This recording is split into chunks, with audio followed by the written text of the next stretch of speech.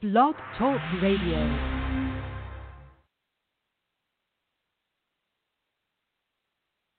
This is Jay Lethal, the undisputed champion of the wrestling world. This is John Sullivan. It's Babs Ayagbusi. Michael Thompson talking. It's the phenomenal AJ Styles. Xavier Rose. Charles Johnson. Psycho Killer, Tommaso Ciampa. This is Matt Blair. Thank you for listening to Sportscast Radio. Sportscast Radio.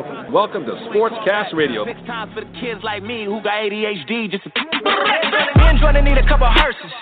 Double homicide, kill the beat and the verses. Everybody living on the surface, but we came from the underground. Yeah, we deserve. What's beef? Beef is when you murder motherfuckers on the beat. Kill them all, nah. What's beef? And we're live on Sportscast Radio.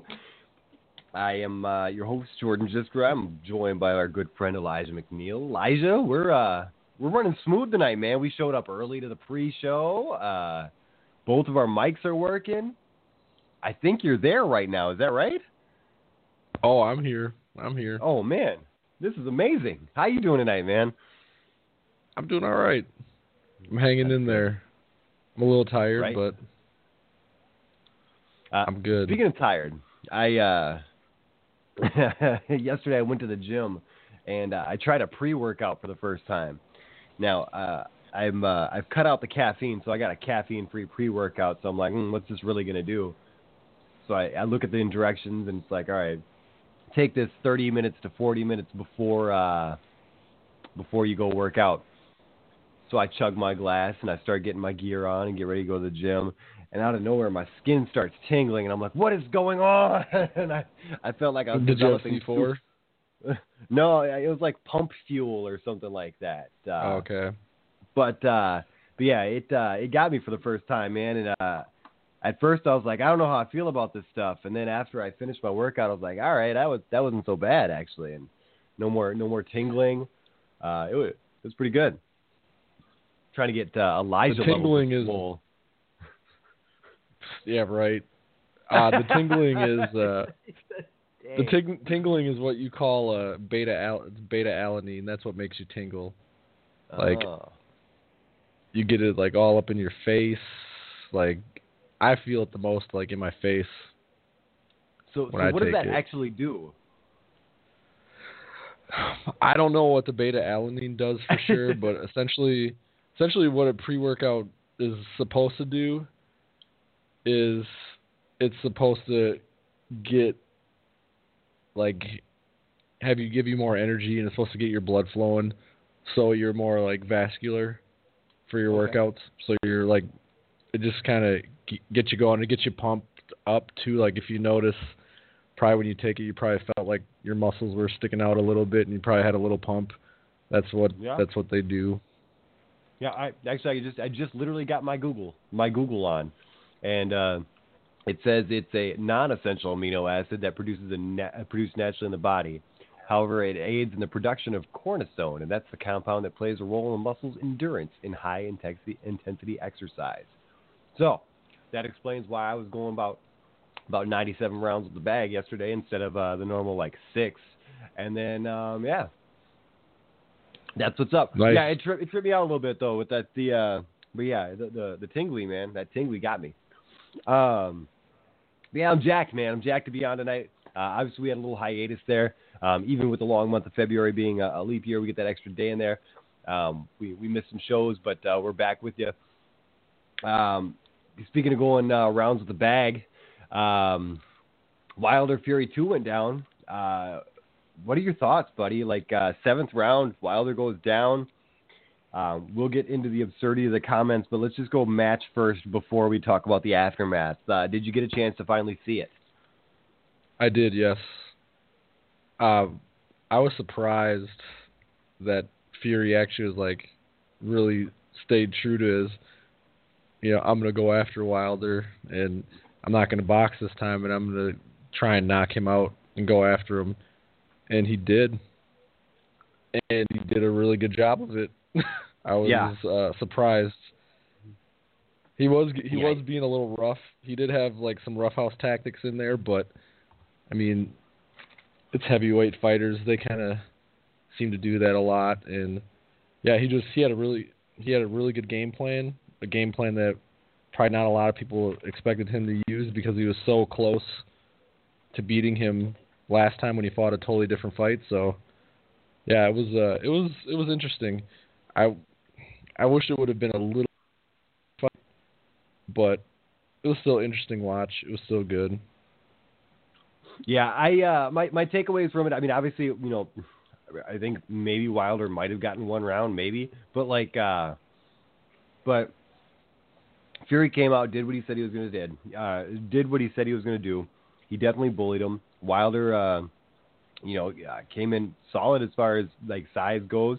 Fury came in a little heavier than the previous fight, and but he used it, and he used it smartly. As a Wilder fan, I was getting perturbed when I was watching the fight. When I see him, when you talk about kind of the roughhouse tactics, like I said, he was putting him in some headlocks there, and he was kind of wrenching a little bit. I'm not going to say he was, going full on ham, but he was definitely giving some extra torque on some of those, headlocks when they were getting tied up there. But, I'm not going to say it was aggressively dirty, but I respect the point getting taken away, and obviously the ref was aware of it too. So it's one of those things. But yeah, Wilder got bullied in the fight, man, and though I do think he landed some good shots, sporadically, few and far in between. You know what I mean? And we all know it only takes one from Wilder. I mean, that's what it is. Yeah. He definitely landed a few. I know you and I briefly discussed it, and you said, sometimes the face doesn't always tell the story of some fighters. They bruise easy, etc. But, I think if you asked Fury if he took some shots, I think he would probably say, yeah, I took a couple. Yeah. But yeah, all in all, honestly, I thought it was, despite all that, I still thought it was a solid fight. It was entertaining. The undercard was surprisingly good. Did you get to take a peek at any of those undercard matches? I did. I'm just trying to remember what some of them were, just because it was a while ago. Refresh my memory. Did you see the Slender Man? Yeah, I did not see that fight. I heard it wasn't his best performance, but it was not. But it was again another entertaining fight, man. Like that undercard, it surprised me. I think it was like Navarro or something like that, or Navarrete, in the match before. Also, definitely some super entertaining stuff. Just a lot of throwing, man. I mean, it was good. Gerald Washington, got in the ring and got knocked out. Obviously, we got to see him at the Armory in a different fashion, but yeah, the main event was where it was at. Obviously, you didn't need anything extra because you had Wilder and Fury headlining, and you didn't really need to sell any extras. I mean, they set the record for the heavyweight fight in Vegas as far as taking on the gate goes. So obviously, it's a marketable fight. I was honestly, I mean, even being in Vegas for Canelo and Golovkin, there's still a good British presence. They're obviously savvy fight fans. They like being there. So it was almost interesting to hear how many people were actually backing Fury at the MGM Grand. Was that something that caught you off guard at all? No, because I think Fury's winning. Fury kind of won over a lot of American people too, and British fight fans travel well. Mm-hmm. So, I mean, like even when Floyd Mayweather fought Ricky Hatton in Vegas, like it was a pro Ricky Hatton crowd in Vegas. So, and it's been like that for a lot of like British fighters. So, no, it doesn't surprise me at all. And then, like I said, also too, I feel like Fury is these past couple fights has kind of won over some American fans as well. So, let's get to the aftermath.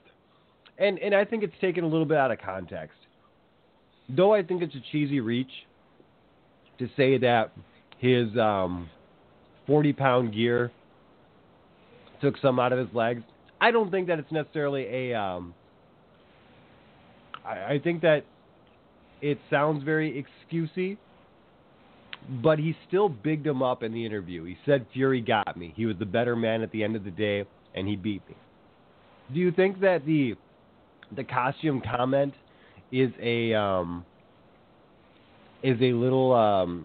Do you think it's something that's overblown by the media? Do you think that it's a poor excuse overall? I mean, he still had. I mean, here's the thing: is hypothetically, if you're rocking a 50-pound weight vest while you're waiting for your 2.5-minute walk-in, I could see it taking a little effect on you. You know what I mean? I don't like walking around with extra weights when I'm in the gym. I mean, pro athlete or not, you know what I mean? If somebody tells you to hold that for 3 minutes, you know that's going to have an effect. But do you feel like the overall the quote unquote controversy of that comment is overblown, especially given the fact that if you really read the interviews and such, he's given Fury the nod the entire time? I mean, I think it's a little bit of both. I think the comment was kind of lame, but it doesn't bother me, and I think the media's kind of drumming it up way too much. What do you expect though the guy to do? Wilder does kind of have an ego. He just lost his first fight. There's a lot of trash talk between him and Fury, and I mean he's human. What do you expect him to say? He just suffered his first loss. He's probably pretty pissed off and bummed out about it, and he's probably looking for ways to make himself feel better about losing the fight. So it doesn't surprise me, and I think it's being overblown. Would I have done it? Probably not, but because I mean, honestly, if he wanted to use the excuse of why his legs were wobbly, he probably should have used the excuse about him getting smacked in the ear and his eardrum being all messed up and bleeding out of his ear. That's probably what really threw his legs off, honestly. Yeah. Well, it turns out that was just a cut on the ear. He did get 7 stitches. Now that's going to be my next question. When it comes down to the damage that he took and the shots that he was taking, you know, do we fault his corner for throwing in the towel? Would you rather? He said he wanted to go down on his shield if he's going to go down. Do you think? I mean, obviously we know he's a warrior. You know what I mean? There's no ifs, ands, or buts about it. If anybody flat out says Deontay Wilder is, let's be honest, for lack of a better term, a pussy. You know what I mean? I think they would be absolutely mistaken. I think that would be the case. I respect him for saying that he would want to go down on his shield. You know, he would like to be. You know, if he's gonna get beat, he wants to get beat because he got beat. However, I gotta say, man, I like the corner man. You know, throwing it in there and saying, hey, we got to protect our guy. You know, live to fight another day. You hear it over and over and over in boxing in particular. Especially coming off of last year, where I believe there was 2 or 3 fight deaths altogether. You know, I respect the corner man. You know, and I think Wilder's disappointment, he's expressed it also. You know, his understanding, but at the same time, man, you know, his job is to protect you in there, and I think his corner man did the right thing. Do you see? What would you do, or what do you feel as far as the right move? I mean, he was done. I mean, his legs were gone at that time, and he wasn't really throwing a ton, and he was just kind of taking a beating. It's not like this is his last fight, you know, or he's like on his last chance to get another championship fight. You know, I would have thrown in the towel. There was no need for that fight to continue on, and you would be doing him a disservice if you just kind of let him continue getting beat up, especially with the fact, like I said, he had no legs left, and he just didn't look like he could put up a fight anymore. So that takes us to the next step. He had the 30 days to respond and get for the clause for the rematch. obviously exercised it, and here we are now. They've already announced essentially that, or at least Bob Arum says, we want to do it in Vegas again. Do you think Vegas is the right move, or are you surprised at Vegas being the site again, that it's not that we don't see Wilder going overseas to England to really? Yeah.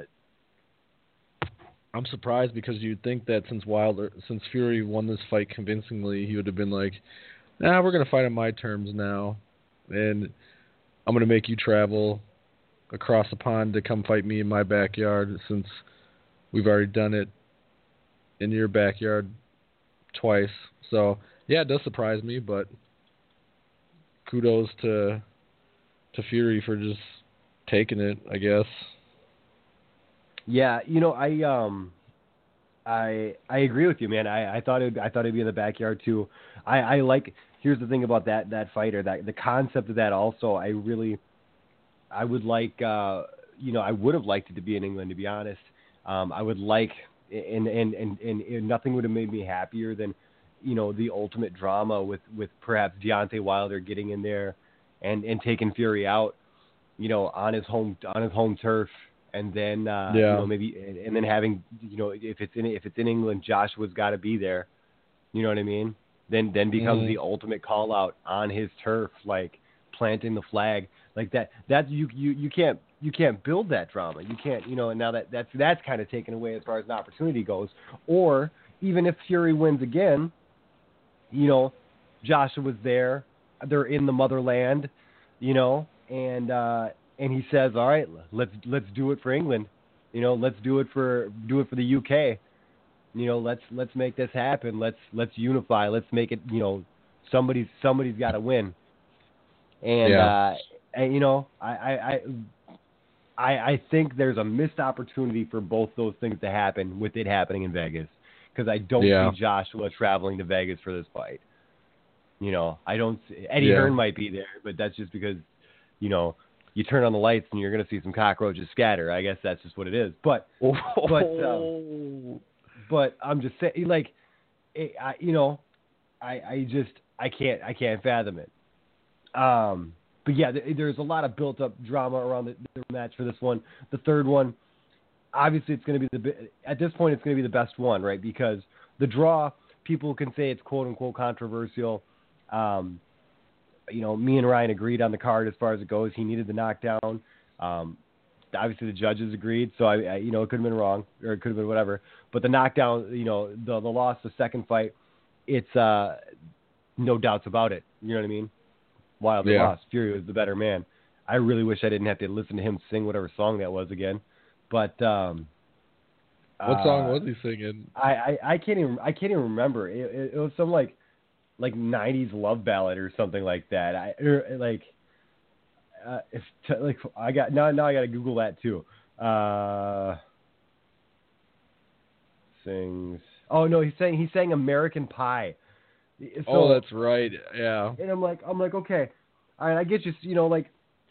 I actually in my head while I was watching this occur at Ryan's, actually, I'm thinking, what kind of asshole sings American Pie?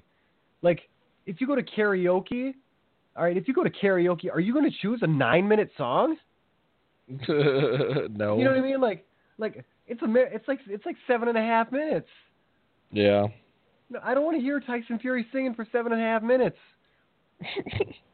I don't want to hear Tyson Fury singing for 7.5 minutes, and I don't want to hear flipping Manny Pacquiao singing for 7.5 seconds. Okay? I don't know what's going on here when he's in the ring singing these songs. He did the Sweet Caroline thing, or no, he did. I think one time he did I Don't Want to Miss thing. Like, I'm waiting for this dude to cut an album just so I can boo it. Like, I just can't. That's another reason why I'm low key. I just can't get behind him, man. Like, Fury, I want to say, all right, he just tweaks me, man. Maybe that's why I'm on the opposition, because people that like him. You know what I mean? That dig his shtick. Yeah. I don't dig his shtick. Yeah. So I don't know. The third one's gonna happen. They're saying July. Happy birthday to us. And yeah, I'm hoping it's again, the fight was not a bad fight. For 7 rounds, you saw some heavy slugging. You saw, you know what I mean? You saw, Deontay Wilder look like a freshly born deer on his feet. And it was entertaining. It was good. You got the pre-hype, the post-hype. These guys know how to sell a fight. I'm already sold on the third one. All right. I'm honestly not even worried about Tyson Fury, Deontay Wilder fatigue, because at the rate they're going, and God forbid Wilder does win convincingly, and let's say he does it in the same fashion, 7 rounds. Let's say it happens, and then it could happen again. I mean, I could watch these guys, like, if it's a new style of fight because Fury brought something different this time, and Wilder was a little more contained despite the legs things. He wasn't swinging wildly, like he was trying to get in there and box with him. He wasn't just trying to load up that right like the previous fight where he was definitely trying to get it. But yeah, these fighters sell itself. It's fantastic. Speaking of fighters selling fights, nobody is more synonymous with that than Floyd Money Mayweather. Have you heard the recent rumors of Khabib and Floyd? I haven't heard the recent rumors. I heard it's kind of seems like it's been kind of rumored for a while. They've been kind of talking about it happening, or Khabib kind of started the whole call out thing a couple years ago or something, I think. Yeah. And then it's kind of always sort of just been kind of looming, or kind of in the news, oh, this could happen. Well, there's rumors that that there's been some money from the Saudi country floating about to get them to have the match, and obviously Mayweather wants to be a boxing match. Hey, let me say, what's up with the Saudis and putting on these dumb these terrible it's WWE. They just love the terrible the big names, even though they're terrible. I swear, man, those Saudis, they would make a big production out of Mike Tyson versus Lennox Lewis. They'd let's see that fight. Let's see that fight right now. Oh man, it's crazy. It's funny you say that. I just watched the. I don't want to hijack this too far, but I just watched the. We'll talk about it maybe after this. The Tyson podcast with Sugar Ray Leonard, and gets deep, man. Tyson, man, gets in his feels, and but that being said, I agree. The Saudis tend to right now. They like to get. I want to call them. I say almost freak show appeal in regards to some of these fights. I mean, I'm still kind of confused and miffed that Ruiz and Joshua was the big fight that happened there so far. You know what I mean? That one doesn't. Yeah. But again, DAZN and again when I said turn on the lights and there's cockroaches, Eddie Hearn was behind that one too. So I mean, I don't know. But yeah, so Khabib essentially said, well, maybe we do a weird mixed fight where, it's 8 rounds of I think I can't remember what he said. It was 8 rounds of boxing and then 2 rounds of MMA or something like that. It was something weird, but first of all I balk at the idea of any sort of fight with mixed rules. You're either going to do one or the other, okay? That's the stupidest thing I've ever heard in my life. But the money is real. If they're going to put up $100 million just to host the fight, how much do you think? How much do you think Mayweather leaves? For a check, if this, let's say it just goes down as a boxing match, how much does Mayweather clear? Because people are going to purchase it. Ryan's going to, I guarantee you, I'll be over there with $20 in hand saying, take my money. You know what I mean? Like, I'm going to be there. Yeah. Yeah, man. I don't want it to happen. It's going to make money, though. Here's why it could happen. Because you have the guy that beat McGregor's ass in the octagon against the guy that, by and large, beat his ass in the ring. Yeah. And that's what you got. I mean, at this point, again, you want to sell more. Then what you do is you get him in the press conference with him. Yeah. You want people to really talk about it, but that's what it is, right? I mean, that's what it is. I still, everyone's saying, you know, Floyd might sneak in and do a MMA fight. Floyd's not going to do an MMA fight. I don't see any way, shape, or especially like against that Khabib. occurring. Because Khabib Khabib would probably take him down in like 10 seconds, and like the fight. Yeah, you're absolutely right. If that, I mean, that fight, like Mayweather would be that just doesn't even make any sense, any way, shape, or form. It just doesn't work. It's almost kind of otherworldly to even think of this even happening. And again, you know, apparently he's been offered to face. Yeah, the Saudi money was it was supposed to be a boxing match for $100 million, is what it says. So I again, if it happens, I mean that'd be pretty interesting. Obviously, the Saudis just had their second or third Super Showdown. I get what was the first one, like the greatest Royal Rumble, you know, and again, like Elijah said, there's definitely no shame in throwing money at these weird fights.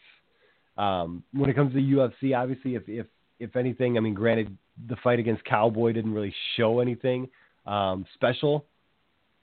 But Mayweather Khabib obviously has to happen again at some point. You know, you're certainly expecting a rematch of that caliber at some point. Whether or not McGregor is up for it in the field of things, it will be only time to tell. So it's definitely a thing. I would like to see that one happen. Realistically, I would like to see either one happen. I'd be cool seeing Khabib in a boxing match. You know, as far as the grand striking of it goes, and we'll see what happens from there. In regards to that podcast, it was fantastic. Hot Boxing with Tyson is definitely a fun show. Again, Sugar Ray Leonard on there, and it really brought out, you know, you really want to see someone with a love of the sport, of combat sports, in the grand scheme of it, and the respect for it. Tyson has it, and especially when he looks at somebody like Leonard, who is, you know, one of his forefathers, so to speak. He's one of the boxers that he got to watch prior to becoming the champion that he did. Couple great moments where he talks about, you know, watching Leonard slip punches, and then, you know, Leonard talking about the fights that mattered to him, and it was just really cool when you see guys again who empathize and have been there at the same level. You know, that freakishly good level that so few will ever touch, as far as you know, greatness goes in their sport or in their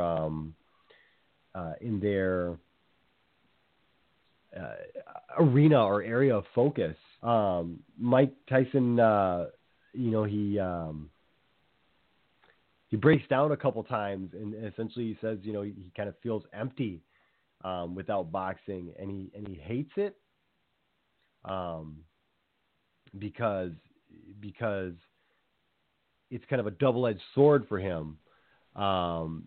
He either, he's an animal when he's in the ring. He doesn't like that person, is what he says. But at the same time, I gotta say, just watch it.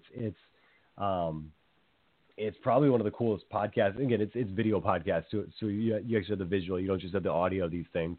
But you get to see that emotion come out, and you can hear the passion and see all of that occurring on the podcast. So I definitely suggest watching that Sugar Ray Leonard episode because of what they discussed, and again that respect that they have for the sweet science. Elijah, you back, buddy? Yep. I'm here. Did you catch any peeks of that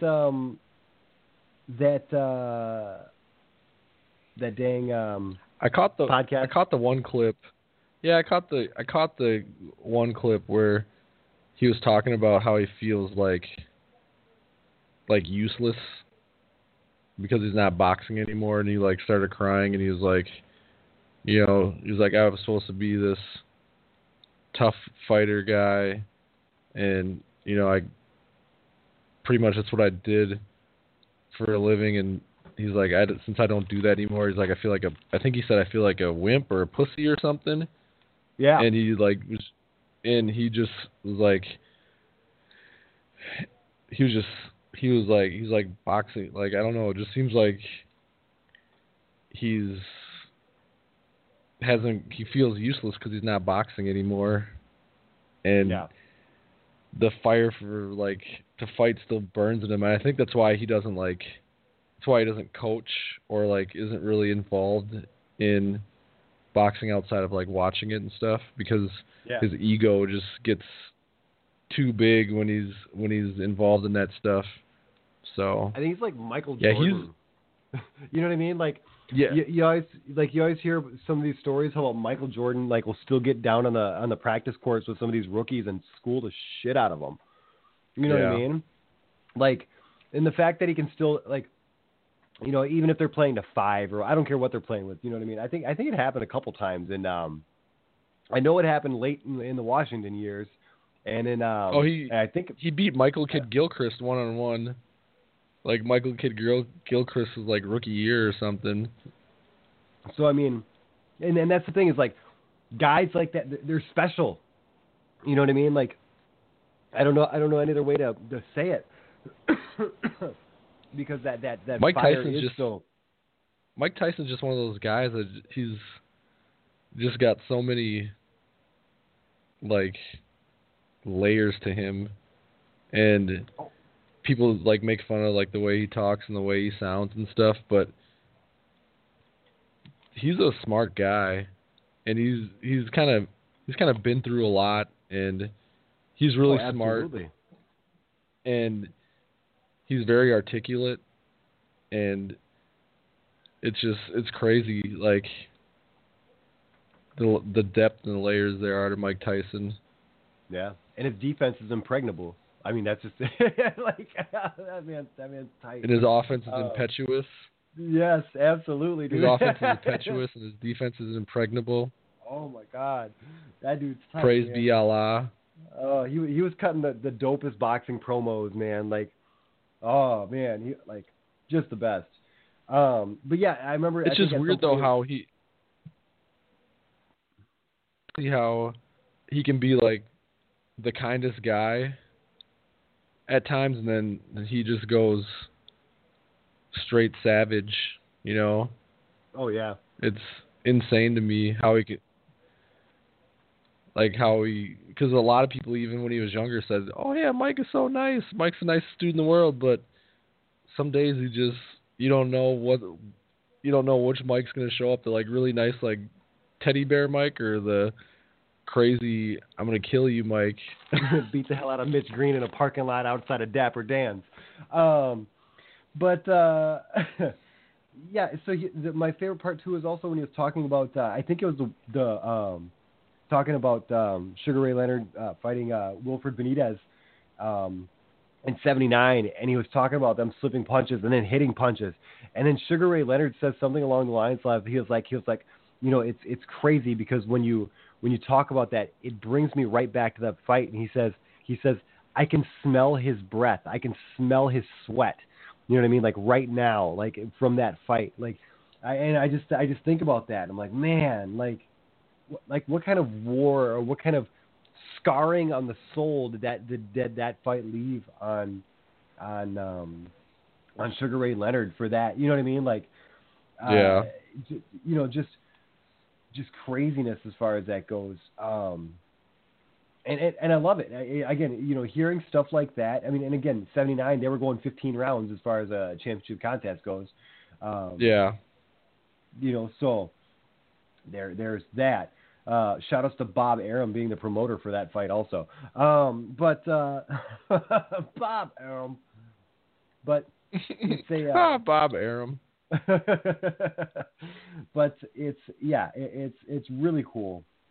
Great session. If you want to watch that one, I definitely suggest you check out that hot boxing with Tyson. Just like everything you said, you get to see a little bit of everything. And at one point, I don't know who the co-host is with him, but he's laughing at something. He's like, "Nah, don't laugh at that." And I'm like, "Whoa!" Like I thought there was a tiny piece of me I thought Tyson was. Yeah. Did you watch any of the fights this last weekend? We went bowling, and Ryan whipped out the DAZN on the old cell phone, and so between bowling attempts. By the way, I always heard about Ryan being a good bowler, and I thought he was just kind of bigging up himself, like, oh yeah, I'm great. No, first game out, I bowl like a 160 something, which is pretty high for me. Like I'm normally like a 130 something. This dude with a house ball. Now, granted, he's got his own shoes, house ball, and he's got his little wrist thing, looking like Pete Weber. Yeah, Pete Weber. Yeah, a little PW there. Got his little wrist brace on. Rolls like a 214. Wow. Dude hit like 200, I think twice. Otherwise, it was all like high ass games. But yeah, dude can bowl. So shout out to that. But yeah, we did end up watching the main event. Actually, we did end up watching the end of the Chocolatito fight also. Let's see, and the main event. I love seeing Chocolatito box. Big fan, and it's always great to see when he does well. Again, obviously, I know he had those. He had that loss to was it Rigondeaux? No, Sariskatat. Oh yeah, Sariskatat. I'm sorry, Sariskatat Sarungviasai. So yeah, but good undercard there as far as that goes. And then you had the Garcia fight. What did you think of that fight? I thought early it was pretty good, pretty competitive. I felt like Vargas maybe might have got the first 2-3 rounds, maybe even the fourth, but then Garcia kind of figured him out and kind of started pummeling him. It's funny. I thought maybe a couple of the rounds were a little. The early rounds I thought they were a little closer, but everyone around me, and I had another buddy who is a big fight fan with us also, and he said no, I thought he had he got those first few rounds, and looks like on the scorecards everyone else saw the same thing also. But yeah, then like you said, Mikey Garcia, turned it up towards the end there and definitely gave him some good stuff there. Yeah, I think it was smart for Mikey Garcia to kind of, once he knew he was winning the fight, to not go for the kill, just because Vargas is a bigger guy and he's not a huge puncher, but you never know. And once you kind of get ahead, it probably was just smart for him to continue to do what he's doing versus going for the kill, because you never know, you can't get caught. So yeah, and he did that really well. Yeah, I thought it was a really good performance by Garcia overall. Like, now he's in talks to fight. Now I think him and Manny Pacquiao are going to fight, which I think would be a really fun fight. There's a quote on boxing, or Bad Left Hook, that has Bob Arum saying he's not interested in promoting a fight for Mikey Garcia. His financial demands are ludicrous. Oh. And that's with Mikey Garcia saying he'd be willing to fight Josh Taylor. So I would like to see Garcia Pacquiao, though. That'd be a cool fight. But I think at welterweight that's probably the best fight, because I think Crawford outclasses both Pacquiao and Garcia. We already know what Spence did to Garcia, and I think Spence outclasses Pacquiao as well. And we are seeing Pacquiao Thurman, and I probably a Garcia matchup would probably be kind of boring. So I think Pacquiao Mike Garcia could be the best fight you could make. Yeah, as far as overall entertainment, outside of even like but Pacquiao. Now, obviously, Pacquiao and Crawford would be the biggest draw, right? Overall. Pacquiao Crawford, or probably Pacquiao Spence. Yeah. So, I would like to see Pacquiao Crawford. Like, I think they're very different in styles, because Pacquiao likes to go with those flurries, and Crawford is a patient man and will just assassinate you slowly. But he can also turn up the heat. He can also turn up the heat on you and outfight you too. Like, oh yeah, he can slug. Crawford can do. Yeah. Crawford can do either or. Honestly, like I feel like almost I feel like almost like his last 6 fights, he's been just so patient, and he finds the range, picks you apart, and not only just picks you apart, but like he outboxes the piss out of you. Like, he's not just sitting there like waiting for a counter punch. He's legit just stabbing you the entire time with jabs, hooks, everything, body, head. I mean, he's literally doing it. And I just thought like that. I feel like that's what he's been doing the last few. But Pacquiao, man, he's obviously been on a tear. I mean, he's on like this weird revenge tour, and you would think that he would lose a step, but he's just. It seems like he's only gotten better for some reason for a guy who should have already peaked. So I don't know what he's finding. As far as that's different, or what he's seeing that's different, but he's still doing his thing. But yeah, you're right. He's still got the hand speed and the awkward style. Honestly, he's still fast and he's awkward. So I think that kind of helps him. Once he slows down, like once his hand speed goes, though, then that might be a problem. But he's still good. I think you're absolutely right. The Garcia one, though, I think that one, Garcia Pacquiao, would be probably my number 2 fight out of all those cards, right? Like, I would like to see Pacquiao and Crawford, and then I would like to see. I think you're right. And then my number 3 would be Spence Crawford, which is weird to say, but again, that's just kind of where my preference lies with these ones as far as what would be fun matchups. Yeah. I don't know. I hope it comes through. Again, there's lots of good promise for some good. I mean, last year we had some great fights, and this year it's only shaping up to get even better. Between the Haney and Ryan Garcia possibilities, this welterweight area that we're discussing right now.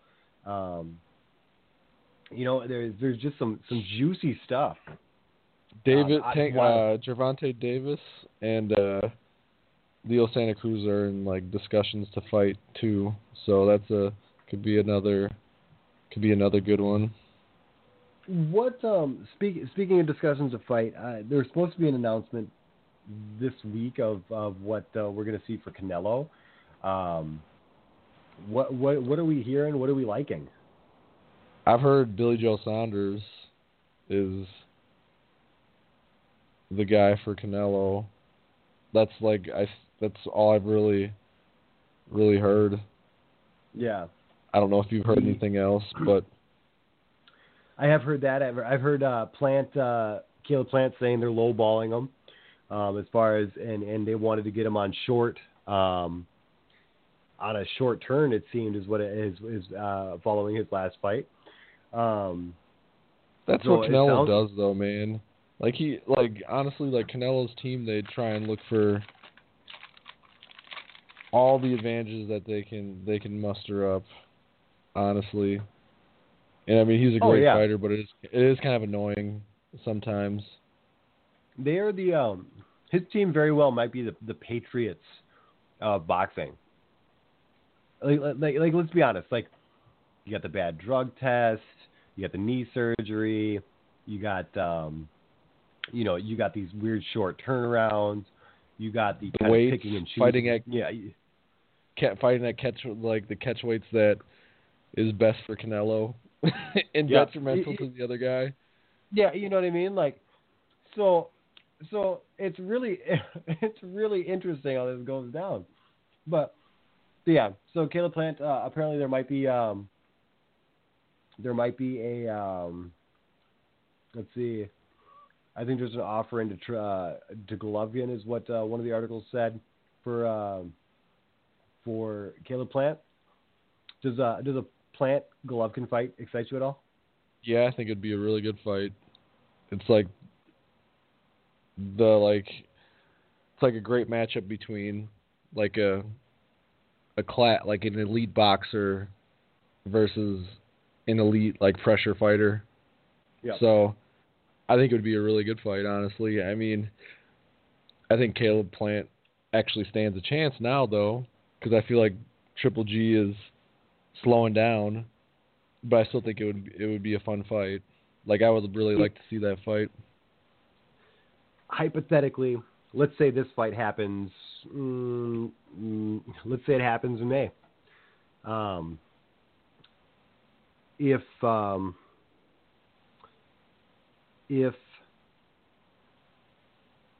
Triple G beats Caleb Plant, do we see Canelo Triple G 3 in September?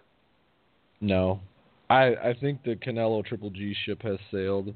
I don't think Canelo's team is going to fight him again. I mean,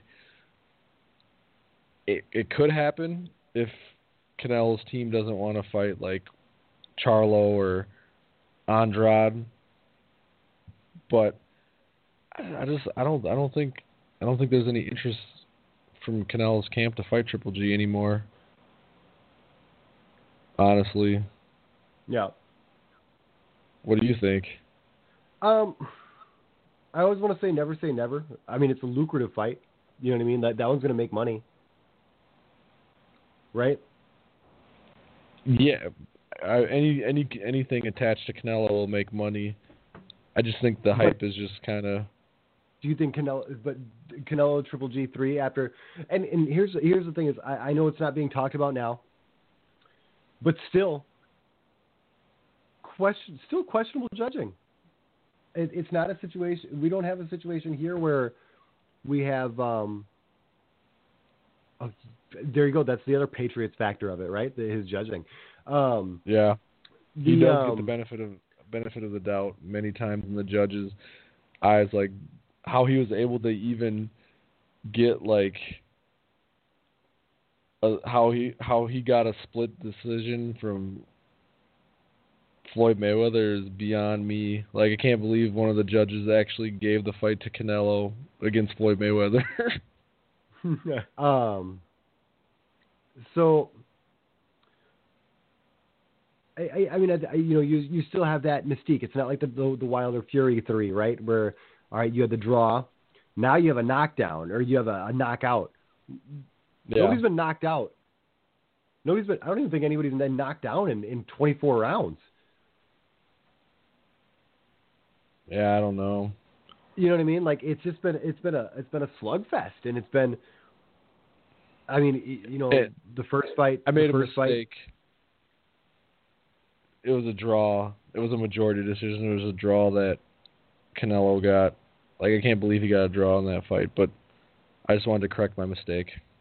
That's all right. But I mean, neither one of these guys has been knocked down in 24 rounds. The point differential between, if you were to just total up all 24 rounds, it's got to be plus or minus 3 maybe. Unless we're looking at Adelaide Bird's card. You know what I mean? Like, yeah. So, I mean,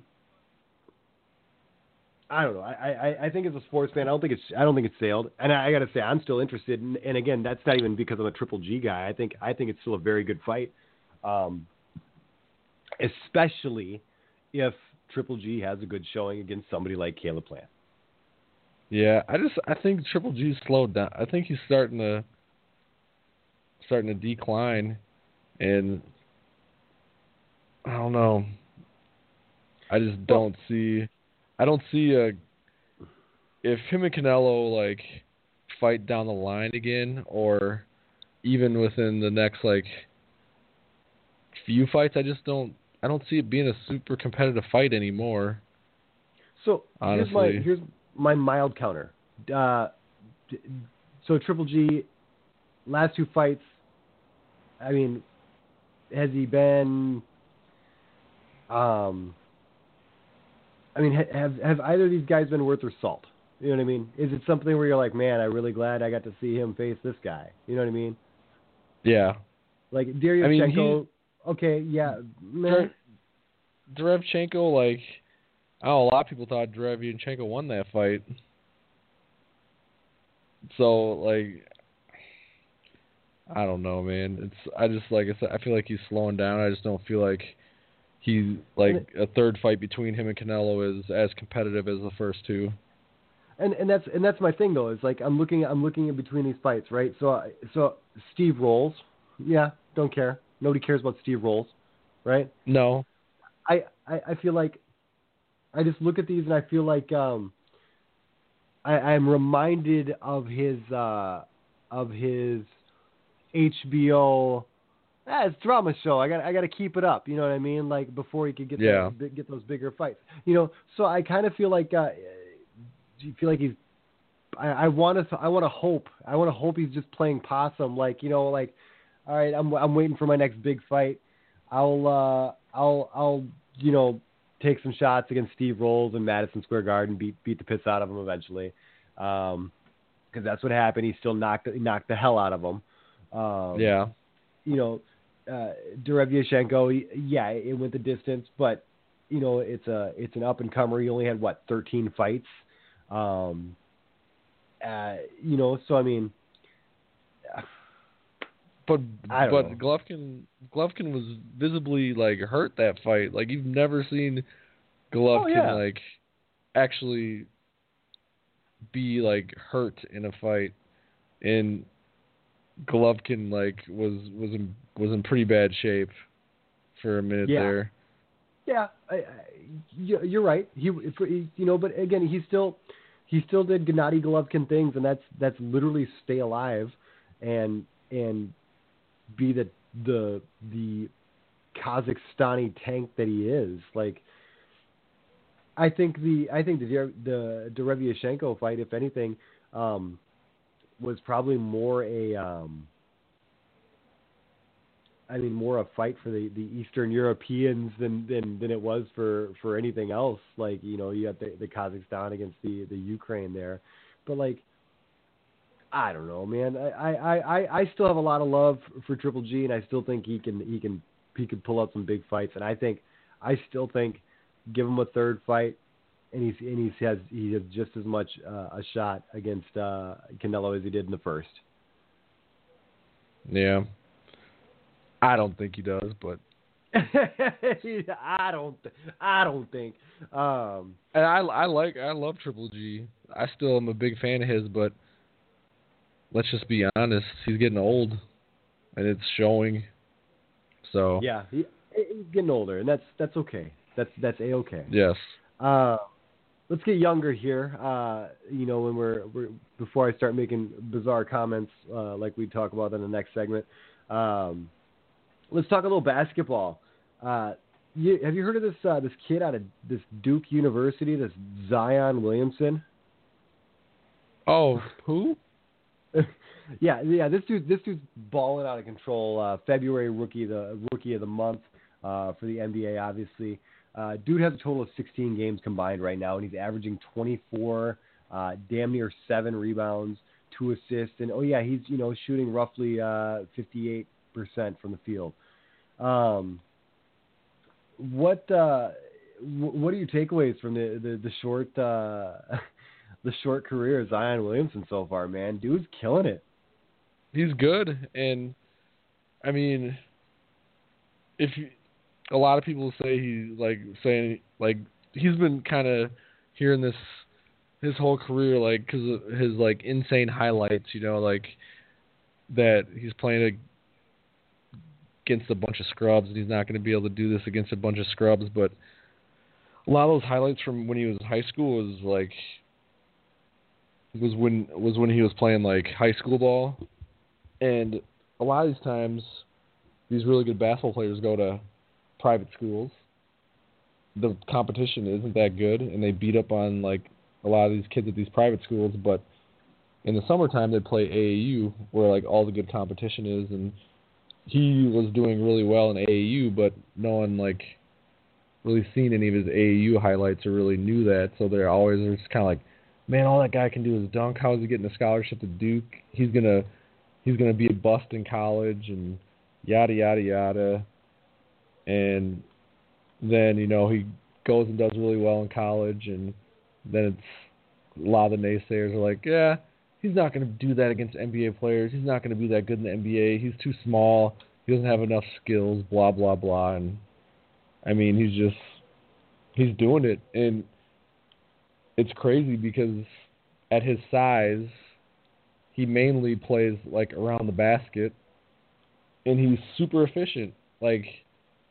It's crazy. I don't want to say he's, I'm not saying he's as good as Barkley or even making that comparison right now, but he does play a lot like a young Charles Barkley, where he gets a lot of his points off fast breaks and around the basket, and he's short, and he has a lot of kind of crazy blocks and a lot of highlights, and I feel you are watching kind of a young Charles Barkley playing right now, and it's fun, and it's good to see him. Good to see him be playing as well as he is. He's billed at 6'6", and 284 is what I'm seeing on the internet here. That's a big boy. Very comparable to the round mound of rebounds that was Charles Barkley. Not throwing up crazy rebound numbers just yet, but still definitely, like I said, 7 a game is nothing to get too mad at. You want to talk about efficiency against the Lakers, who I don't know if you heard, they're pretty good in the Western Conference. He shot 12 for 16 from the field against the Lakers, 35 points in 33 minutes. The man was getting it done. And that was one of those games where everyone's like, oh, it's the past versus the future. And LeBron James passing the torch, and LeBron did LeBron things and obviously iced that game for him. But Zion, man, I liked everything that I've seen, and I was concerned with the injury coming out and going from there. I'm looking at this NBA right now, and I was mildly concerned as all my second tier of favorite players start retiring. When Kobe retired, Shaq retired. Dwayne D. Wade's retired. When that tier started to drop out, I'm like, all right, well, what's next? And I'm starting to feel good, man. And they're coming from really weird places too. I like watching John Morant in Memphis, man. Yeah, he's fun to watch. I like watching Luka Doncic in Dallas, man. Yeah, he's fun to watch as well. You're looking at, even R.J. Barrett's getting some decent shine from the Knicks. And God knows the Knicks need any good publicity they can get right now because Jimmy Dolan and the security squad ain't helping them with Spike.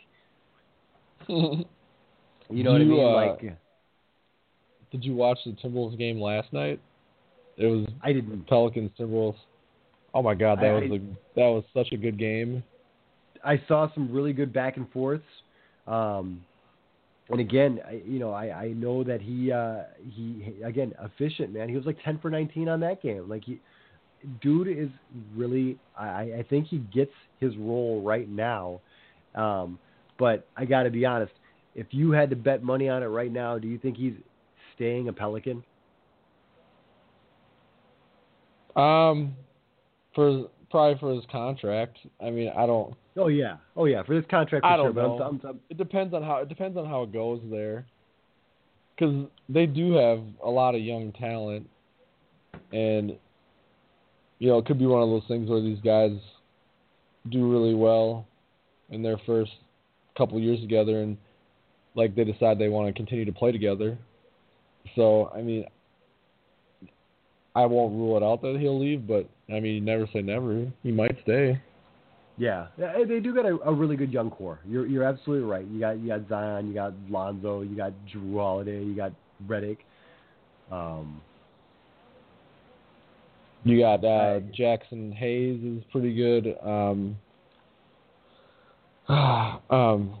Jason Hart. Oh yeah, Josh Hart. Josh Hart. He's playing pretty well. They have some talent. And it's like Zion being there kind of makes them all better. It seems like they're probably in the playoff hunt. They weren't like early on when he was out.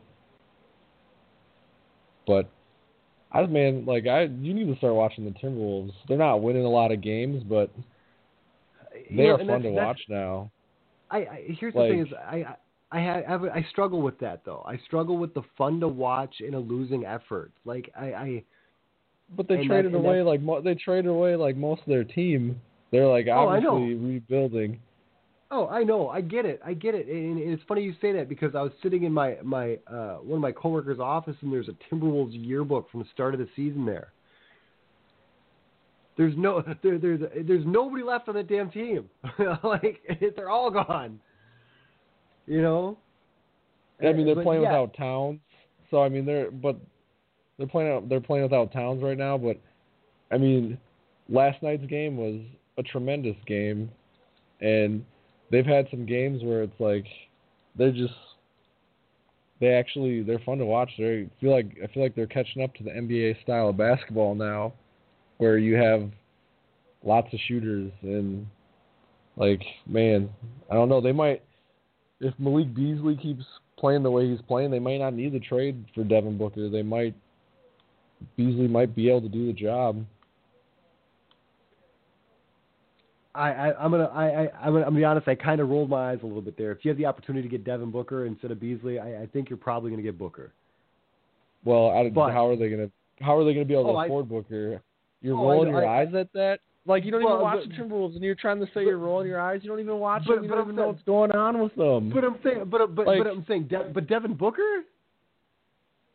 If it's cheaper and Malik Beasley is as efficient as he is, I'm saying I would go after something else that provides more defense, and you keep Beasley because. I get what you're saying, man. I'm looking at the face value of that comment. I don't know how you can roll your eyes if you haven't even really been paying attention, though. But I'm saying that's the thing. You're not really. Here's what I'm saying. But that's kind of a big grandiose comment to make if you haven't even been watching them play and you haven't seen what Beasley's been doing. To say that. I would hope you'd be more informed or have a better view of it before you say something like that. I just want to say though, I'm just taking it strictly as a face value comment, right? You're saying Malik Beasley's been playing good recently, which is fine. He's playing good since He's been playing good since he got there, though. Okay, because I'm just doing my research on the fly here. So for the regular season, despite these last few games, he's still averaging 7.9 points per game. He wasn't getting any clock in Denver. Like look at the look at the stats. He's averaging like over 20 points a game since he's been here, and his like 3-point shooting has been really good. Like I said, I can see that, except for that game against the Hornets where he went 5 for 14. But players don't have bad games. I bet you Devin Booker shot 5 for 14 before. I think you're right. But here's what I'm gonna say though you're very uninformed. Like no. I'm just saying. You're making these comments not being very informed about. My eye roll comes from just the face value of that comment though. Just strictly the face value. If you're going to make a move to get somebody who potentially is your number 2 or your part of your big 3, or Malik Beasley, who, again, I will acknowledge, I've watched, like I said, the last 2 games, part of the Pelicans, and then I did see the very empty seats in the Bulls crowd tonight. You just said you didn't even watch the Pelicans game. You said you watched like highlights of it. I watched bits and pieces and the highlights. No, you said highlights. Come on, man, stop lying. We'll roll the tape back later. But here's what I'm saying: if you could have that perennial piece, right? Somebody who at this point has produced for the Suns since getting there, or you can get a guy who, like you said, who has been overlooked, and yeah, he's playing good now, but he's also playing again without. He's not playing a full team, so we don't know what he's like with Towns, with the 3 guys that are, or the 2 big guys that are there now. Like I just don't know. He fits like, so if you've been watching the games, okay, you can see that he fits the offense really well, and he is a knockdown 3-point shooter, and he can create off the dribble, and he's good, and he just wasn't getting any clock in Denver, and it might not.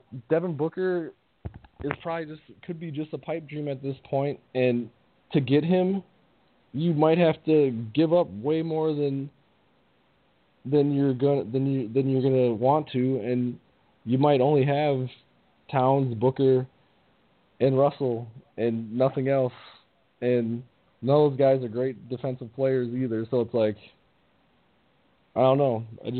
I think if Beasley continues to play well, you might have found a really good third option for not nearly as much as Devin Booker would cost. That's all I'm saying. I got to be honest. D'Angelo Russell was a pipe dream at one point also. I do got to point that out. But yeah, here's like I said, I would love to watch him more. I have trouble watching fun losing basketball, right? It just doesn't do it for me. The Lakers have had fun losing basketball teams previously or prior to the current thing. That's supposed to be your team. The thing is, like, you're a fair weather fan, man. No, I'm not. You're fair weather. Yes, you are. I will acknowledge the team and the players that are they're athletes. They're good. They do the dang thing. But I hate watching losing basketball. The point that you for Herm Edwardsing this, you play the game to win. You know what I mean? Like, so for me to waste 48 minutes of my life to see, you know, these guys go up and down the court, make it look good, look like they're putting up an effort, but at the end of the day choke or give it away or make those mistakes or just not close it out. I get frustrated. As a fan. You know what I mean? Like, it's hard to sometimes see that silver lining for some of these players because again, you know, and I still contend whenever I talk about the Wolves, when you go from being a playoff team to not a playoff team to being a terrible team, and then you have to go back to but we're competitive. Well, I mean, half the teams make the playoffs. Of course, you're competitive. You know what I mean? No, I really don't. He said no. He says no. Oh man, I guess some people just have unrealistic expectations at some points, and like it is what it is, I guess. I am not going to say that this is an unreal expectation where we are a team that got rid of Jimmy Butler and we are a playoff team with him. That was one player. That was it, and then we're not in the playoffs anymore. And then that's we get not unreal expectations. Then we got smashed in the first round, and Butler did not play well in the playoffs. And that's okay, but we still made it though. You know what I mean? And then we got rid of them. Care. And it's essentially the same team. It's the same team, I don't and care. then we still fell that far short. How many years did the Timberwolves make it to the playoffs and get beat in the first round? I don't care that I don't think it's that big of a deal that they made the playoffs. They still got beat in the first round. They barely made the playoffs. Would you rather have a team that makes the playoffs or a team that's entertaining to watch that's not make it? That doesn't make it. I would rather have a young, entertaining team to watch than watch the Timberwolves watch a boring ass Timberwolves team make it to the first round of the playoffs and get crushed in the first round.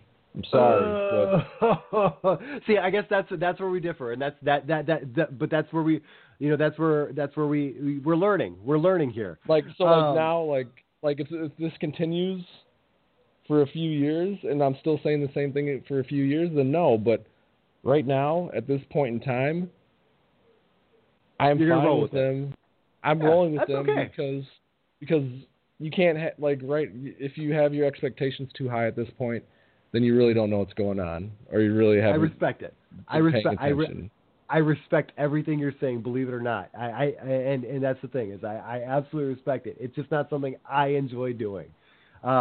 Speaking of playoffs, and obviously we just mentioned his name, JJ Redick. You know how many times you don't enjoy playoffs? You don't enjoy that, but you're a Titans fan. Hey, we just made it to the playoffs 2 years in a row. We were one win away from it. No. For how long? For how long? How long were you guys crappy? Let's see. I'm just saying. Like 5 years. 5 years. 6 years. You've been a Titans. You're saying this, and your team historically has not been great lately. Nah. And you still cheer for them. We got Pro Bowlers. Football is different. It's a short season. Isn't Pro Bowlers? Isn't that the same as? We got good players that are fun to watch. We don't win games though. It's a shorter season, man. I don't got to dedicate 82 games. I got to dedicate realistically. Here's the thing: is if they're out of the playoffs, I don't need to watch the game. Like then I just want them to lose so I can get my better draft pick. Maybe get somebody better. Timberwolves. They're gonna get somebody better. JJ Redick, you know how many playoff games or how many years he's been in the playoffs? I don't think many. I'm not probably not a lot. I'm not sure though. Did you know JJ Redick's been on a playoff team every year since he's been in the league? He has? Yeah. I did not know that. Good for him. Yeah, how nuts is that, dude? That's ridiculous. JJ Redick coming to the league. I didn't realize that. Yeah, Orlando. Let's see, Milwaukee. I forgot Orlando was decent when he was there. I totally forgot about that. I didn't think they were that good when he was there. Lost to Lakers, man. But so you got Redick. Shows you how much I pay attention to Redick, I guess. The Clippers, the Philly, now he's on the New Orleans Pelicans, trying to keep that streak alive. So obviously that's my segue back to that New Orleans Pelicans team. The 8th seed going to be very contested for that Western Conference. What do you think is going to be the outcome when it comes to the end of the season? I don't know, man. I think the Bulls are gonna surprise everyone and make the playoffs. Well, the Bulls are in the Eastern Conference, though. I wanted to say a random crappy team, but Both could make the Eastern Conference playoffs, so I guess that's a sad thing. I think the Pelicans could sneak in. I think it's realistic for them to sneak in there. I haven't really been following too much of the East just because obviously I'm a Timberwolves fan, so I follow them. I follow who they're playing and what's going on with that. But I think they could do it, especially if they keep playing the way they do. Right now, you got the Grizzlies at an even 500 in the 8th seed. The Kings are 4 games behind them. Same with the Trailblazers. 5 games for the Spurs and Pelicans. So that's a tight cluster for that 8th seed. Beyond that, even the Suns are in a weirdly somewhat competitive situation with being 7 games out. But the fact that they lost 4 straight really doesn't help them any. Kings, Grizzlies both on a 3-game win streak. Trailblazers and Spurs on a 1-gamer. Pelicans have lost 2. It's interesting. And again, the weird thing is another reason I'm bringing up the Pelicans is because Lavar Ball's back in the news, man. Yay. Lavar, the gift that keeps on giving. He made an appearance on Undisputed with Skip and Shannon Sharp, and they discussed plenty of things. And he was saying one of the quotes that he gave was if the Pelicans were to play the Lakers in the playoffs, the Lakers will lose. Let me tell you why. You got my son in a different mode. You never seen my son in playoff mode. You ain't never seen him in revenge mode, quote unquote, from LeVar Ball. To which I think Shannon Sharp gave, or not Shannon Sharp. I can't remember who the heck said it. Skip or Shannon gave like just the grossest clap back to that. Where they said, Skip Bayless says, LeVar Ball just predicted the most shocking upset in the history of the NBA playoffs. The Pelicans over the Lakers 4-2. Shannon Sharp said, LeVar's got a better chance of growing dreads than that happening. And I agree. Like, I'm sorry. Zion's fun to watch. Good young core. But none of them are the caliber of a multiple defensive player of the year, a multiple MVP of the year. The hustle players that seem to be growing there in Los Angeles. So as much as I would like to say, yeah, it's funny. He also went on a lim and said, Zion can lead the league in scoring regularly until my other son gets there. When Jello gets the NBA within 3 years, I guarantee you he's a scoring champ. Guarantee you. Is LiAngelo really going to be a scoring champ? Did he say LiAngelo or is he talking about Melo? Because LiAngelo hasn't even he's not even I think he got a tryout with an NBA team, but wasn't he on the Lakers for a little bit? Because they had Lonzo and they're like, oh, we'll just sign him. I think he got the G League contract.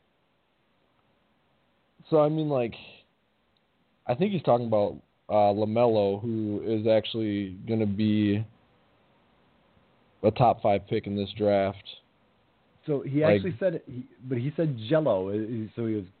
So I don't know if he's combining all of his kids or what at this point. Maybe he's doing his best Joe Biden impression in combining a bunch of words. But yeah, he's talking about LiAngelo. That is so weird. I don't know, man. So that's what I'm getting at, man. Things are getting. Hey, he's back talking that stuff again now that he's got something to promote. He's got the Big Baller brand coming back. I think it's even changed. It's like Big Baller Brand Incorporated or something different like that. But he's he also made one of the most absurd comments on the planet in regards to he said LaMelo, he said the best fit in his eyes the New York Knicks. It's time for something good to happen to him. Kind of piggybacking more on the Knicks beating up. He also uttered the phrase, "My sons are like phones. I keep making them better and better." What is going on with LaVar Ball, man? I don't know what's going on. He also at some point said, I think it was in regards to LaMelo's body. He said LaMelo's still got to grow into his body. God, what was the quote? He was like, he's going to grow into his body in about 2-3 years. It's because of his mom's genetics. She's Caucasian. And I'm like, what? What is going on? What's going on? That's LaVar for you. He just... Bro, he was peak... He just talks. He goes from 0 to 100, man. 0 to 100. I guess here's the thing is I might make some mild at this point I'm going to call myself mildly outlandish comments when I'm talking about guys that we were just talking about. But I am nowhere near as bad as LaVar Ball, am I? You're the LaVar Ball of Sports Talk Radio. Oh no. Oh my God. You're killing me. I'm not the LaVar Ball of strong. Am I the LaVar Ball of Strong Style Media? Is that what you're telling me? You're the LaVar Ball of Strong Style Media.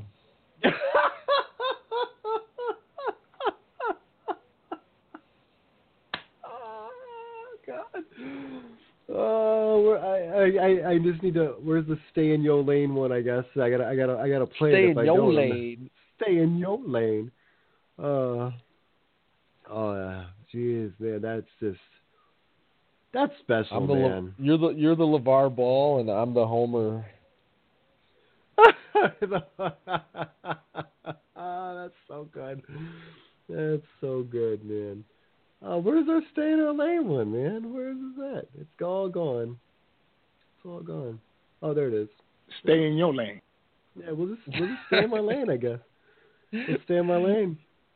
That's I'm start calling you Uncle Var. Uncle Var. Oh man, I need to come up with. I need some more LaVar-isms though. That phone line, like my kids. I make kids like phones. They just keep getting better. They just get better and better. There's a tiny piece of me that like you remember back in like 2002, 2003 when Bishop Don Juan was in every music video, and there's like that Magic Stick music video with all the pimps and 50 Cent, yeah. And he was like, and they're like, why are you a pimp? And I just feel like I'm imagining him saying like, 'cause my hoes is like phones, they just get better and better and better. You know what I mean? Like I'm just imagining him with a perm, with like a nice perm and some gaiters on, man. Like I want him to be if Dave Chappelle was still making sketch comedy right now, I would need LaVar Ball to be in the player haters ball one with Charlie Murphy. You know what I mean? Like where they're just hating on each other. Like that's what I'm envisioning in my head. I imagine LaVar Ball just hating on people and being hated on mercilessly by Charlie Murphy and Dave Chappelle, man. It'd be so good. Oh man, I cannot good old Var. believe it. Oh, LaVar Ball, man, the gift that keeps on giving. In a more serious note, obviously, coronavirus is a very serious topic all around the world at this point with the CDC details. Many countries enacting some bans. For example, in Paris, France, there was no you could not have any sort of event with 5,000 or more people, and they actually shut down the Louvre, which is home of the Mona Lisa and many other prized art possessions. As we get closer to the summer, the Tokyo Olympics look like they're very much in danger right now. The wrestling promotions that the guys on Wrestlecast follow have already canceled some of their runs leading up to some of their big programs, and they've opted to do, with a couple promotions opting to do essentially events in an empty ring, or not an empty ring, but an empty arena with nothing but the wrestlers there, and putting on the show, obviously, for those to be able to watch at home. Much akin to soccer stadiums where, for lack of a better term, people are assholes and fans can't go to games. So, you've had soccer games go on with these empty arenas. Right now we've been relatively unscathed in the United States, but there's been, with Florida having some cases down in Florida, where WrestleMania will be literally a month and a day to the day. And they've already talked about possible discussions of postponement and contingency plans for the event. Where do you think this takes us? Do you think this gets better or worse? Is this something that is it going to have an effect on? I'm looking at, we have openers for baseball coming up in April. We have the NFL draft also in April. Big high-profile events as far as it goes. What do you think is going to happen with this coronavirus right now? I have no idea. It's too early to tell. I think people are kind of getting us out there and preparing for the worst, or trying to, I guess, I should say more prepare people for the worst, I guess, because I heard there could be a possibility that the NCAA tournament gets canceled because of it or something, or the article was saying that the NCAA was thinking about trying to not have anybody in the arena for the games to protect the players. So I don't know. It seems like it's getting pretty serious, and definitely something to keep an eye on, and it could lead to some stuff getting shut down. Yeah, absolutely. There's I think 2 states with over double-digit cases confirmed. There's a dozen states with less than 10. It's certainly interesting. I think most of them coming from that cruise ship that was quarantined earlier in the year. But yeah, it's definitely something to watch and be aware of. CDC says make sure you're doing your best in regards to, if you are sick, stay home. If you're not sick and you're out in public areas, make sure you're washing your hands, doing your best not to touch your face, you make sure you're using an alcohol-based hand sanitizer with at least 60% alcohol. If soap and water are not being used. Yeah. Well, it looks like here, I'm reading pull up the article. It says, as NCAA develops coronavirus plan, 2 schools cancel road games. Looks like not huge schools, but University of Missouri, Kansas, that said that it was not going to play its road game at Seattle this week. Yep, Washington, and then one Chicago, of the places where 9 people have died currently. Yeah. Yep, and then Chicago State, they're not going to play their scheduled games at Seattle or Utah Valley University. So. Yep. Okay. So they're avoiding those suspected areas. Again, Washington being the hardest of the hardest hit of the United States so far. Certainly wish recoveries for anybody that does deal with it, and obviously everybody as a whole, because not good stuff. Yeah. But yeah, it's certainly it's something that's got a loom over the upcoming sporting events and obviously for the foreseeable future. So I am definitely again watching optimistically for things to take a better turn. We'll go a little farther in the past here just because we got some more time to kill. Did you happen to watch any of the celebration of life for Kobe and Gianna Bryant? I did not, because I was probably working at the time that it was going on, and I don't know. I probably didn't want to watch. I also was thinking like I didn't really want to watch it because shit's sad. Like, I don't know. So no, I did not watch any of it, but I heard it was very touching, very moving, and it was good for the fans to see this, to get some closure and stuff. Yeah, I did watch it. I think I missed literally just the opening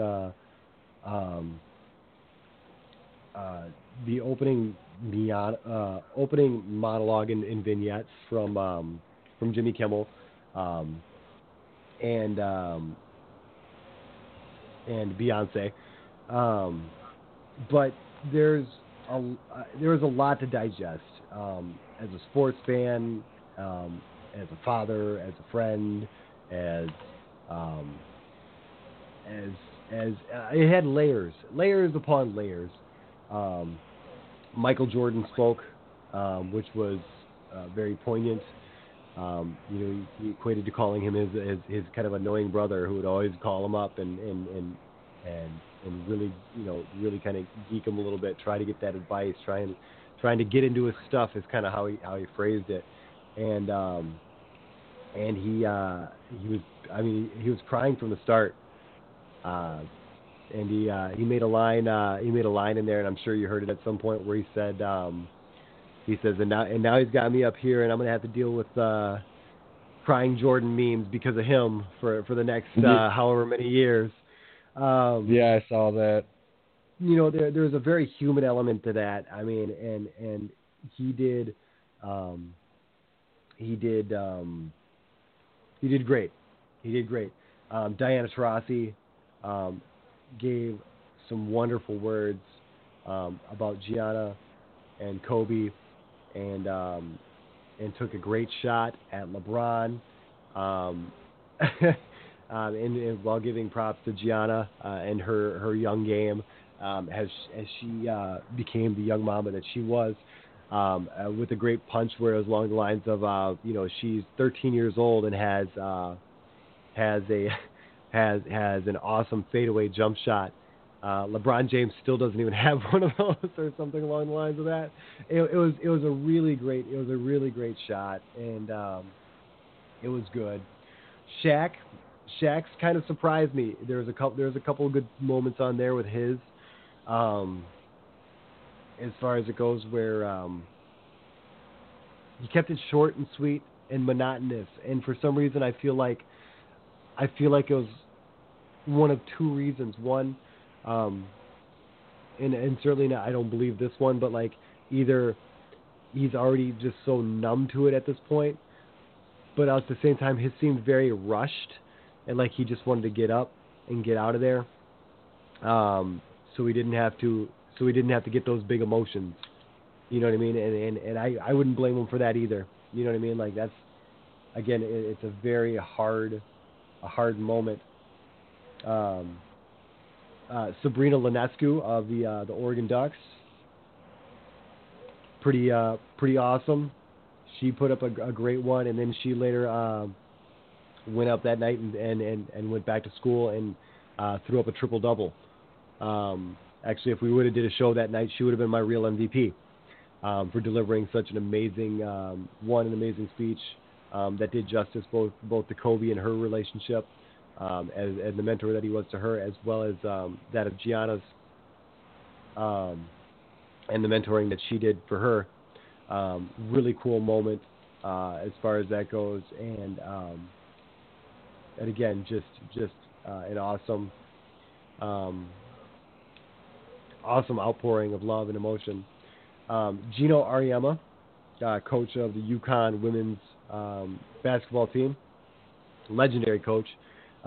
He also did a really good one. He came up and said he didn't want to do a basketball speech.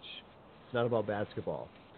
He says it's about life. It's about about a father, it's about a daughter, it's about, probably, and his might have been my favorite. And he thought, he mentioned a good text where he got text from Kobe asking advice on how to coach. And he said, one of the NBA's most uncoachable players becoming a coach.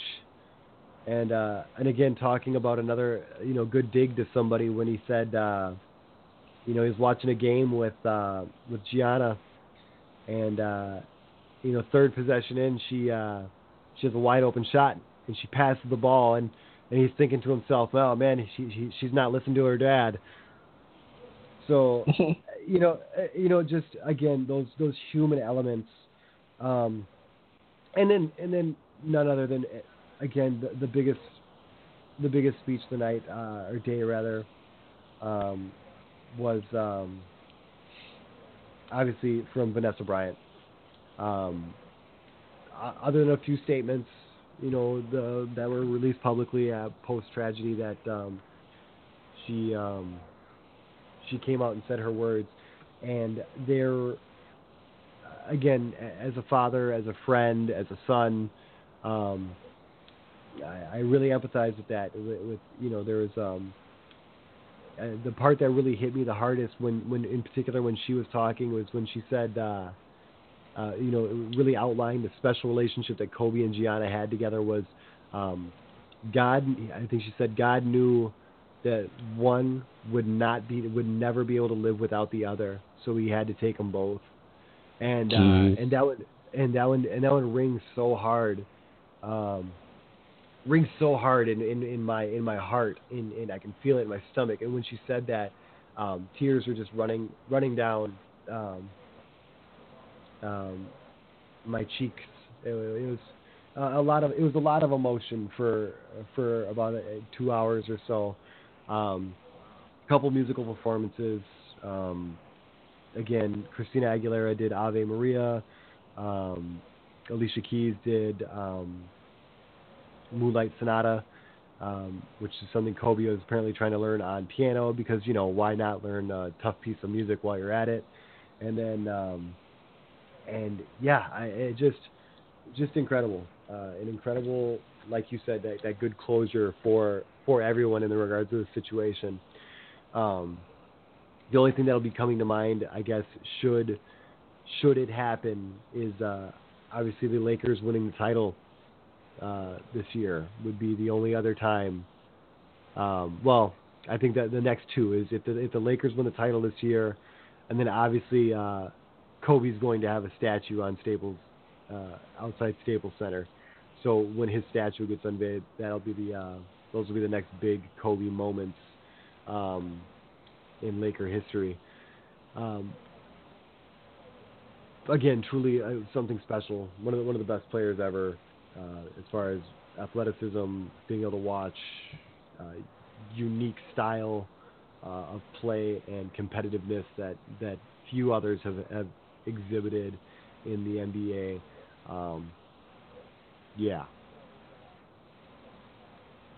Well, sounds like it was good. It was good for you. Like I said, I didn't watch it. I was probably working, and it was just kind of. It was a Monday afternoon, and I was fortunate enough just to have it off. But yeah, definitely. Again, it was worth the watch. What else do we got? A couple weird things. Cincinnati Reds play the Dodgers this week in baseball. Spring training obviously underway. And one of the pitchers took it to a whole new level in regards to, particularly in the Dodgers as far as it goes. Trevor Bauer was throwing against the Dodgers, and rather than trying to steal signs or anything like that, he started in the first inning started tipping his pitches to the Dodgers. So he would brush his glove going forward and essentially saying it's a fastball, and then he would throw a fastball right down the pipe. And so he was throwing he was giving his pitches right at the start. He says if I he's also been one of the bigger critics of the Astros and the sign stealing controversy. But he says rather than letting them steal the signs, I figure I'll give it to them right away, and then that way we can forego it. And if they hit it, they hit it, and if they don't hit it, then obviously we know. I thought it was pretty ingenious and pretty hilarious. It's just one of those things where it made it pretty funny. I thought it was a great thing, and hey, I thought it was a good thing to do to the Dodgers also. Like the league owes you one, so kind of a here's a couple meatballs to see what you can do with them. Yeah. Wasn't Anthony Rizzo mic'd up and kind of said something like making fun of the Astros as well? Yeah. Like Rizzo, when he was right. up to bat. That's exactly it, man. That's exactly it. It's super funny. It needs that. At this point, it needs the levity of it. Haven't their hitters been getting plunked to this like spring training? I think it was like 7. I don't think it's gotten crazier. Like here's the thing though, is like there weren't like it wasn't like all. It's not even all the guys that were getting that. It's not even all the bad guys. It's not all the Altuves, the Bregmans. It's it's a little bit of everybody. So I don't feel like it's that moment as much as I want it to be honest. I like the I thought there was that Twitter one, and I think actually it was Bregman that did take one. They were like, yeah, you don't need sign stealing on this one because you know right where it's going to be, middle of the back. And I was just like, oh man, that sucks. I can think of few things that I would want more than to take a fastball to the back. What's that? Pretty much everything. I like everything a lot more than a fastball to the back, to be perfectly honest. Like, I think there was like a really weird like this or that question one time where it's like, all right, you get to get punched in the stomach, just in the stomach, not even in the face. Punched in the stomach by Mike Tyson or a Nolan Ryan fastball to the back. Which one are you choosing? Probably a punch to the stomach from Mike Tyson. Doesn't that like you think about those moments like the 100-mile-an-hour 2-inch ball to my back or I mean it's just ridiculous. I think I'd rather get hit in the stomach than get hit in my back with a fastball. Yeah, I feel like the same thing. Like right there, I'm thinking that meaty spot in the ribs, right? Like that meaty spot right there. I was like, was that really going to hurt if I take that 100? I mean, I know it's going to. to. But yeah, I got nothing else tonight. But I thought we had a good run. What? You got anything special? I got nothing special. You got nothing. Nope. That's why I'm Lavar Ball, man. I got my comments are like cell phones; they just keep getting better and better. The other thing, the Shaq hairline. Did you see that? Oh yeah, Dwayne. He lost a bet with Dwayne Wade. Dude, his hairline's like what was it? No, All About the Benjamins. When Mike Epps is like, when you salute from way back here. Yes, sir. Like that's what it looked like. That's so funny. Yeah, that hairline gimmick, man. That was oh man, that moment there reminded me just like, all right, yes, that was bad, but then in bad hairline moments, I was thinking of God, who was it? He also played for the Heat when he did the Carlos Boozer. Carlos Boozer. When he did it was like shoe polish on his head, man. Yeah, it looked like someone marked on his head with a big like Magnum what you call it, like the Magnum Sharpie. Yeah. Like it looked like someone his hair was looking like his hair was looking like he had like android hair or something. Like he had like that Lego hair. Like like just kind of you can just pop it off like Oh man, it's so bad. Yeah, it's funny because now that I think of and again, just tangenting off here. Now I just want Anthony Caruso to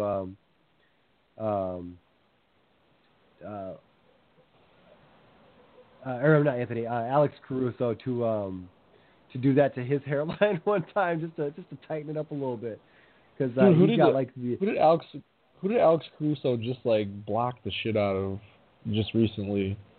Like He's some had dude some crazy highlights the last week, man. I think didn't some dude just try and dunk on him recently, and he's just like nope, and he just like pretty much like stuffed him at the rim. It was Lonzo Ball. Oh, that's right. Yeah, he murdered that ball. Like he like yeah. he like took his manhood with that block, man. Oh yeah, that was. I mean, and that's the thing is Caruso's been giving crazy hustle this year, man. Like, just ridiculous. But yeah, dude. He's athletic. Oh yeah, super athletic. But I think he needs to do something about that cul-de-sac, man. He's got the Demptress hair going. Yeah. Oh man. Speaking of which, shout out to Demptress, man. That's my guy. I love. He threw that picture with his silky smooth locks, looking like Cat Williams. Pivot. But that being said, shout out to all our friends on Strong Style Media. Shout out to Alex and Ryan, who will give you the best of the best of the best of the best in wrestling news, coverage, and results. Whether you like the overseas stuff, the AEWs, the Impacts with Bobby Lashley's, or even the E when they throw on some good events and matches. Make sure you give them a listen. They don't do the E. They don't fuck with the E. You're the only E we mess with. Man, did you see that stupid? Did you see that stupid the Goldberg Bray Wyatt match? Did you see it either? Yes. I think those combined 4 matches were like a combined like 10 minutes or something stupid like that. It was so bad. Like Goldberg like speared him like four times in a row. He just kept spearing him. And then gave him a jackhammer. It was like a hip toss, but it was a jackhammer. I can't believe he still attempts to do the jackhammer. Yeah. Like, and there's what about the Undertaker and his soft choke slam to AJ Styles, the phenomenal one, the phenomenal AJ Styles. AJ Styles. But that being said, make sure you listen to those guys on Wrestlecast Radio. They just got some new T-shirts put on ProWrestlingTees.com, and then let's see. So go ahead and support those if you want to support the show. It kind of supports us too as far as that goes. So shout out to them for carrying the load. But that being said, we will be back with some more sports talk stuff on Sportscast Radio whenever they throw the signal up. And that being said, Elijah, thank you for having an awesome show tonight. Good conversation, even if I am a little Lavar ball to you. And then the boxing stuff was great always, too. And other than that, like, everyone stay safe, wash your hands, keep corona-free, and that's it. And remember, just because it's called the coronavirus doesn't mean that you have to stop drinking Corona beer. Oh, God. Oh, that's so bad, too. To the 38% of people that said that in that poll that you're referencing, I shake my head at you. I'm clutching my pearls. I gotta bring up one thing before we go that like is hilarious. All right. So did you see the Garth Brooks, Bernie Sanders, yes. Barry Sanders? Oh, that was the other one. Yeah, that was totally. Yes. Oh, they're so dumb. People are so dumb. People are so dumb. Go ahead and tell people about it. So, a bunch of people pretty much started telling Garth Brooks that they're no longer his fans because he's wearing Bernie Sanders shirts, and he essentially he had a concert in Detroit, and he was wearing a Barry Sanders Detroit Lions jersey because he was in Detroit for a concert. And people don't know who Barry Sanders is, so they thought he was showing support for Bernie Sanders because he was wearing a B. Sanders jersey. And it happens to be number 20 also. Yeah. Yep. Oh, my God. I'm done being your fan if you support Bernie Sanders. You've lost a fan. I will never listen to your music anymore. Oh, my God. First of all, shout outs to you with the Garth Brooks references. That makes me happy. Additional coincidence between those two, Barry Sanders and Garth Brooks, also both Oklahoma State alumni. Go Cowboys. Thank you for, again, awesome show, Elijah. And this is to all my friends in low places. That's another Garth Brooks reference. Holler. If you hear me,